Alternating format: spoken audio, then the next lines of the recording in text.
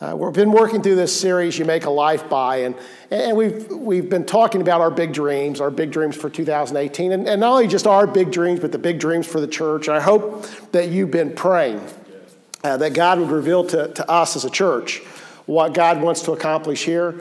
Thursday night, we're going to have a board meeting, and we're going to talk more about God's big dream for Marysville Church of the Nazarene, and I hope that you'll be in prayer this week and on Thursday night, spend some time in prayer as your board wrestles with what we believe and what we hope God wants to do in our church. And so be praying about that. But it's not just the big dream of a church. It's the big dream of individuals and families, what you want to see God do in your family's life. And we've been talking about how this isn't, the big dreams in life aren't accomplished by big events, but it's the small events in life. It's the habits of life. It's the day-to-day activities of life. It's the small relationships. It's the relationship with your spouse, with your friends, with your neighbors, with your coworkers.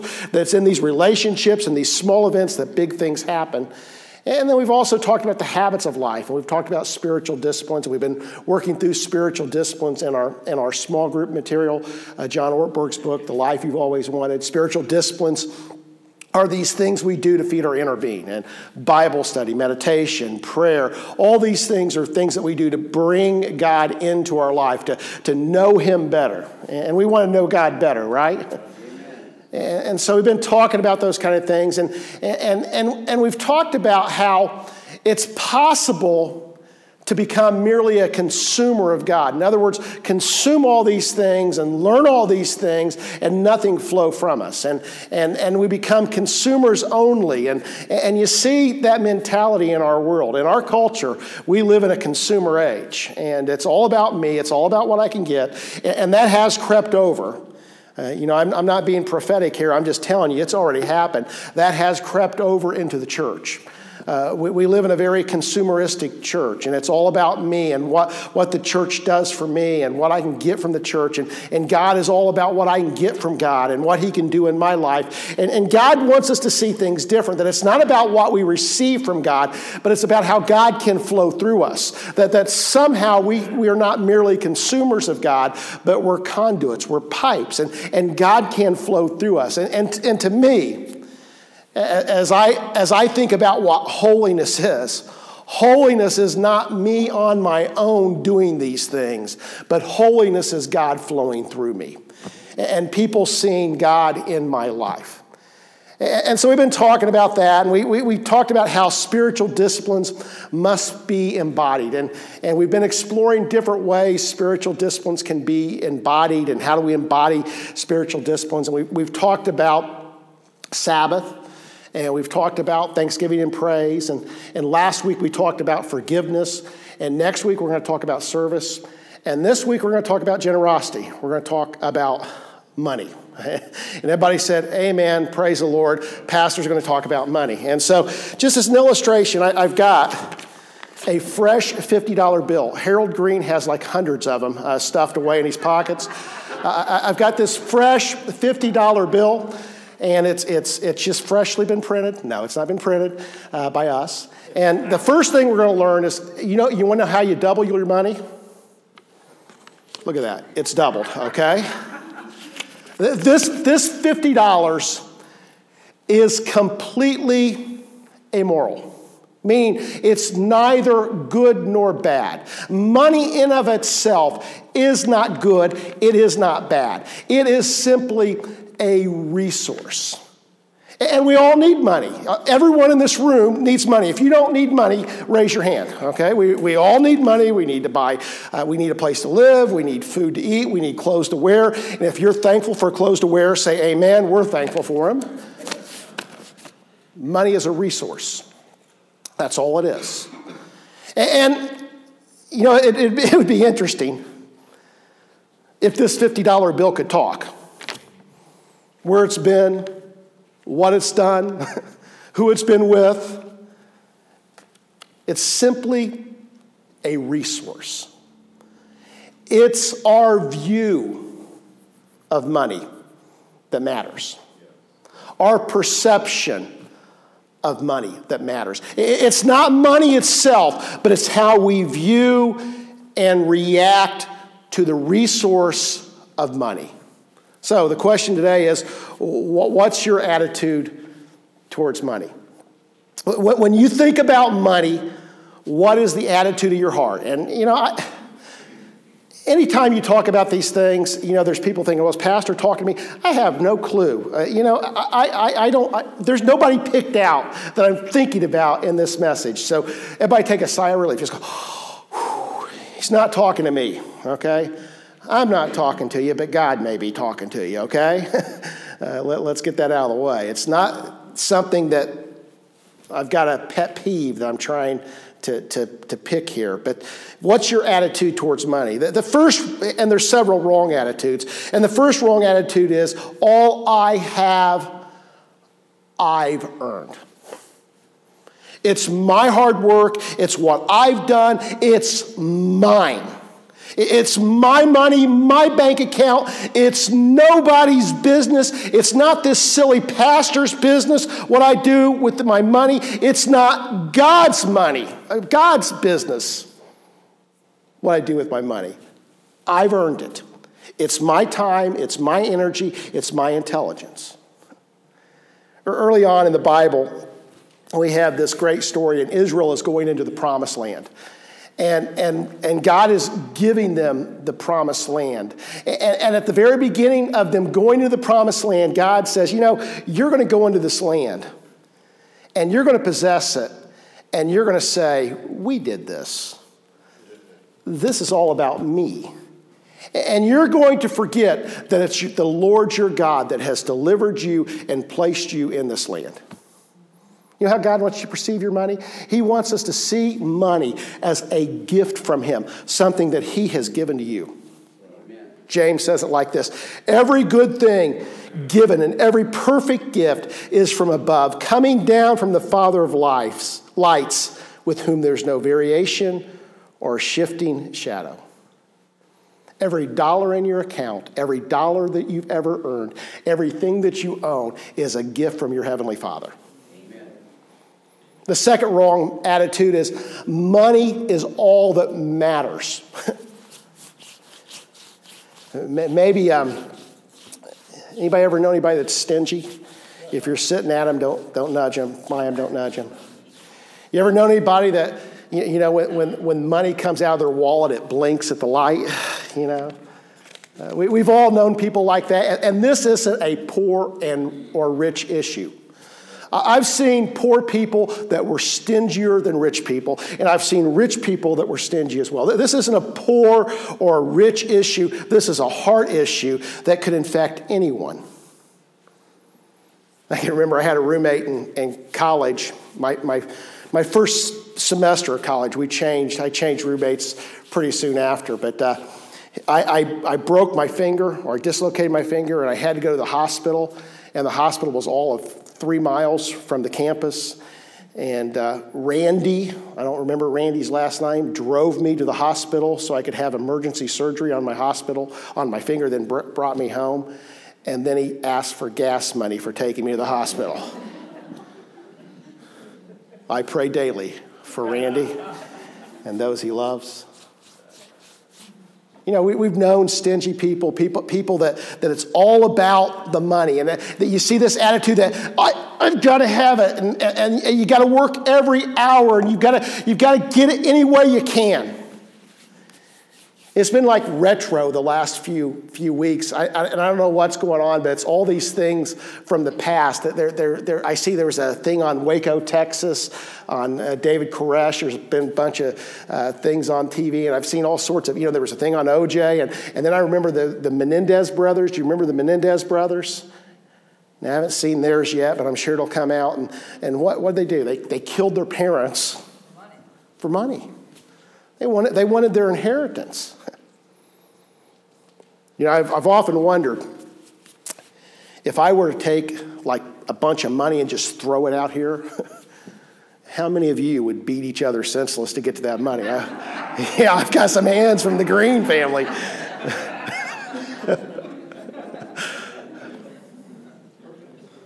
We laugh about that, but hear this. It's possible to lose your life and earning your living.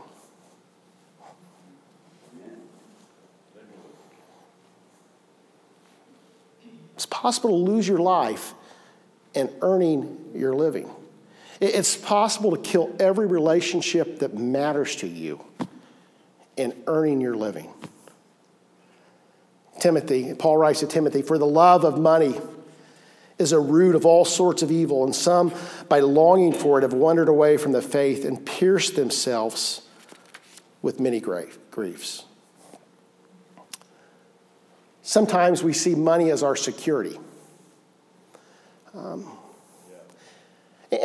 this is a subtle one. And I think most of us, look at 401ks and retirement plans and see what's in the bank account, and you try to figure out what's due and what you have. And that's part of being a wise person. I'm not advocating that we don't ever think about those kind of things, but when those things become our security, when my life is determined and my security is determined not by trusting in God, but in trusting in my bank account, then I've missed it. Jesus talks about this in the Sermon on the Mount, and Matthew 6, 25, 34, he says, and I love this passage. I don't know, for whatever reason, this passage, I've taught and we've spoken from this. I think we use this Wednesday night in our Bible study. We talked about this. But Jesus says, for this reason, I say to you, do not be worried about your life as to what you will eat or what you will drink, nor for your body as to what you will put on. It's not life more than food, and the body more than clothing. Look at the birds of the air. They do not sow, nor reap, nor gather into barns, and yet your heavenly Father feeds them. Are you not worth much more than they? And who of you, by being worried, can add a single hour to his life? And why are you worried about clothing? Observe how the lilies of the field grow. They do not toil, nor do they spin. Yet I say to you that not even Solomon in all his glory clothed himself like one of these. But if God so clothes the grass of the field, which is alive today and tomorrow is thrown in the furnace, will he not much more clothe you, you of little faith? Do not worry then, saying, what will we eat, or what will we drink, or what will we wear for clothing? For the Gentiles eagerly seek all these things. For your heavenly Father knows that you need all these things. But seek first his kingdom and his righteousness, and all these things will be added to you. So not worry about tomorrow, for tomorrow will care for itself. Each day has enough trouble of its own. I guess that resonates with me because I think that's where we live. We're consumed with yesterday and we're consumed with tomorrow. And Jesus invites us, and it's an invitation to peace, to live in the day knowing that our God will take care of today and tomorrow, that we can trust him. Now I need a volunteer. Eric, why don't you come up here?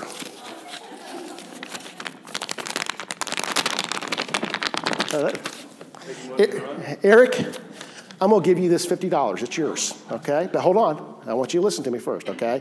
You can take it out of my hand. You can take it out of my hand. There, okay. That $50 is yours. And I want you to take that, and I want you to bless your family. I want you to go out to eat. I want you to enjoy it. I want you to, whatever you need it for. I mean, if you guys can go out to eat this afternoon, I think that's great. But on top of that, I want you to take part of that, and I want you to bless somebody else, okay? Enjoy it, but bless someone else. Can you do that for me? I can do that. All right. All right. You guys are just clapping because you're hoping I'm having more 50s. That is what God has done for you. Do you understand? That is what God has done for us. God has blessed us with resources. And God is not stingy. God is saying, use it for your family. I want you to bless your family. I want you to enjoy life. I want you to eat. I want you to have a place to live. I want you to have clothing. God has blessed us with resources. And all he asks is for us to give part of it back in generosity. Now, I believe that begins with the habit of tithing. I believe in storehouse tithing. I believe it's biblical. I believe it's how God intends to support his church. I believe it is what God has in mind for all of us. Storehouse tithing is biblical, and it's how our church functions. It's how God funds the mission of this church. And it's a habit that leads us to generosity. Now there's several things that we can see about tithing that I want us to see as we move through this sermon. First is this: tithing isn't really giving; it's about returning. In other words, when we tithe, it's not that God is, okay, I want you to give something that is yours to me. It is simply returning to God a part of what he's given to us. And tithing is used to continue God's redemptive mission through his church. I believe in the church. I believe in this local church. And we need to understand that the church was not established in the mind of man, but the church was established in the mind of God to continue his mission. God has always moved and will always move, it looks like, in this world through a group of people, and the church is that group. And so just as God moved through the people of Israel in the Old Testament, he moves through the church in our age, and the tithe is the way that God supports that mission. Now, we used to sing a song, Glorious Church. You remember It's a Glorious Church? And I love that song. Don't get me wrong, but part of that song is it's a glorious church without spot or wrinkle. And I think about that, and I don't think I've been to many churches where there weren't some spots and wrinkles. That God uses churches with spots and wrinkles. He uses people with spots and wrinkles. I saw this sign on Facebook. I thought it was pretty good. This church really needs to think about what they're putting on their sign. We love hurting people. Churches can have flaws, but tithing resources the mission of God being accomplished through this church. With our spots and with our wrinkles, with our incompleteness, with our imperfections, with our flaws, God still uses us as a church, and he uses you as people. And tithing accomplishes that mission. It allows us to be the people in the church that God intends us to be. Now, I always address this when I talk about tithing because it's the classic argument that you hear, well, tithing was Old Testament. Well, I always struggle when somebody tells me something is an Old Testament principle and somehow it's not a principle in the New Testament, because every Old Testament principle is not reduced but expounded upon in the New Testament. And so fine, if you want to say tithing's an Old Testament principle, then Jesus usually goes beyond the Old Testament and the New. Amen. What's the Old Testament principle? Murder. And what's the New Testament principle? Don't even hate. But Jesus talks about tithing. In Matthew 23, he says, "Woe to you, teachers of the law and Pharisees, you hypocrites, you give a tenth of your spices, mint, dill, and cumin, and you've neglected the more important matters of the law, justice, mercy, and faithfulness."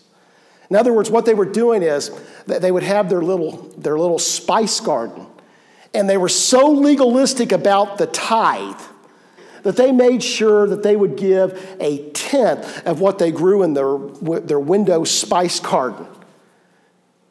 And Jesus says, you should have practiced the latter without neglecting the former. In other words, Jesus doesn't say, tithing doesn't matter. Jesus says, do your tithing, but make sure your heart's right. See, tithing is a tangible faith statement. We talk about Sabbath. In Sabbath, we say, life does not depend on me, but it depends on God. And tithing, in a lot of ways, is a similar thing. Tithing is giving part of my income knowing that God will stretch and use the rest of my income in a more effective way. Tithing is saying, my money does not belong to me, but it belongs to you, God. All these things happen in the habit of tithing. I keep using that word habit. See, tithing is the habit. Generosity is the goal. And the habit of tithing, this moves us towards generosity, where we begin to let go of try to have money let go of the hold it has on us. And it moves us to the spirit of generosity where we're freely sharing what God has given to us. You know, it's possible that you're stuck in the habit. It's possible you're stuck in the habit and you're not seeing that God wants to move you to more. And I'm not saying, you need to give more to the church. I'm saying you need to be more generous in generally how you handle your money. And the habit of tithing, when it's done with the right attitude, it changes our perspective of money and the resources that God's given us. And instead of the world and its money and its values having a hold of us, we allow God to take hold of our heart, and we begin to see money as simply a resource God has blessed us with that we can bless others with. See, tithing moves us towards generosity. Robert Morris has a book called The Blessed Life, and in that book, he says this. He says, tithing is what God wants for me, not from me. Can you say that with me? Tithing is what God wants for me, not from me. This isn't about God needing your money. It's not about the church needing your money. It's about your heart. And money, fortunately, money is one of those things that where our treasure lies. And so tithing is not something that God wants from you, but it's something that God wants to do within you to create within you a generous spirit. 2 Corinthians 9 says this, now this I say, he who sows sparingly will also reap sparingly, and he who sows bountifully will also reap bountifully. Each one must do just as he has purposed in his heart, not grudgingly or under compulsion, for God loves a cheerful giver. And God is able to make all grace abound to you, so that always having all sufficiency in everything, you may have an abundance for every good deed. So how do we close this service? I guess I could take an offering, but I don't think we're going to do that. There's many ways you can give. If you have questions about tithing, if you have any questions, you can ask me, you can ask Harold Green about that. I've often said, and I'll say it again, if you somehow think that this is a ploy just to get money for the church, then give to another church. I trust God enough to say that it's not about the church. It's about your heart. And I believe tithing is a discipline that many people need to incorporate in their life. And I think if you do, you'll find that God will bless you in your giving. So giving is a response. We're not going to take another offering. There's many ways you can give in our church. We have giving online. We receive an offering every Sunday morning. There's a gift, a contribution box in the back of the sanctuary, and I'm thinking, Harold, probably in the next couple of weeks there'll be some more contribution boxes. If you have any questions about online giving or anything like that, or anything about this message, feel free to ask me, email me, text me, or call me. We'll even talk face to face if you would like. And then in the back of the sanctuary, there's a little booklet called What Happens When I Give. And I'd encourage you to take one per family and read through that and just consider what God does when we give to him faithfully. Pastor Bob's going to come and close us in prayer. And so, Bob.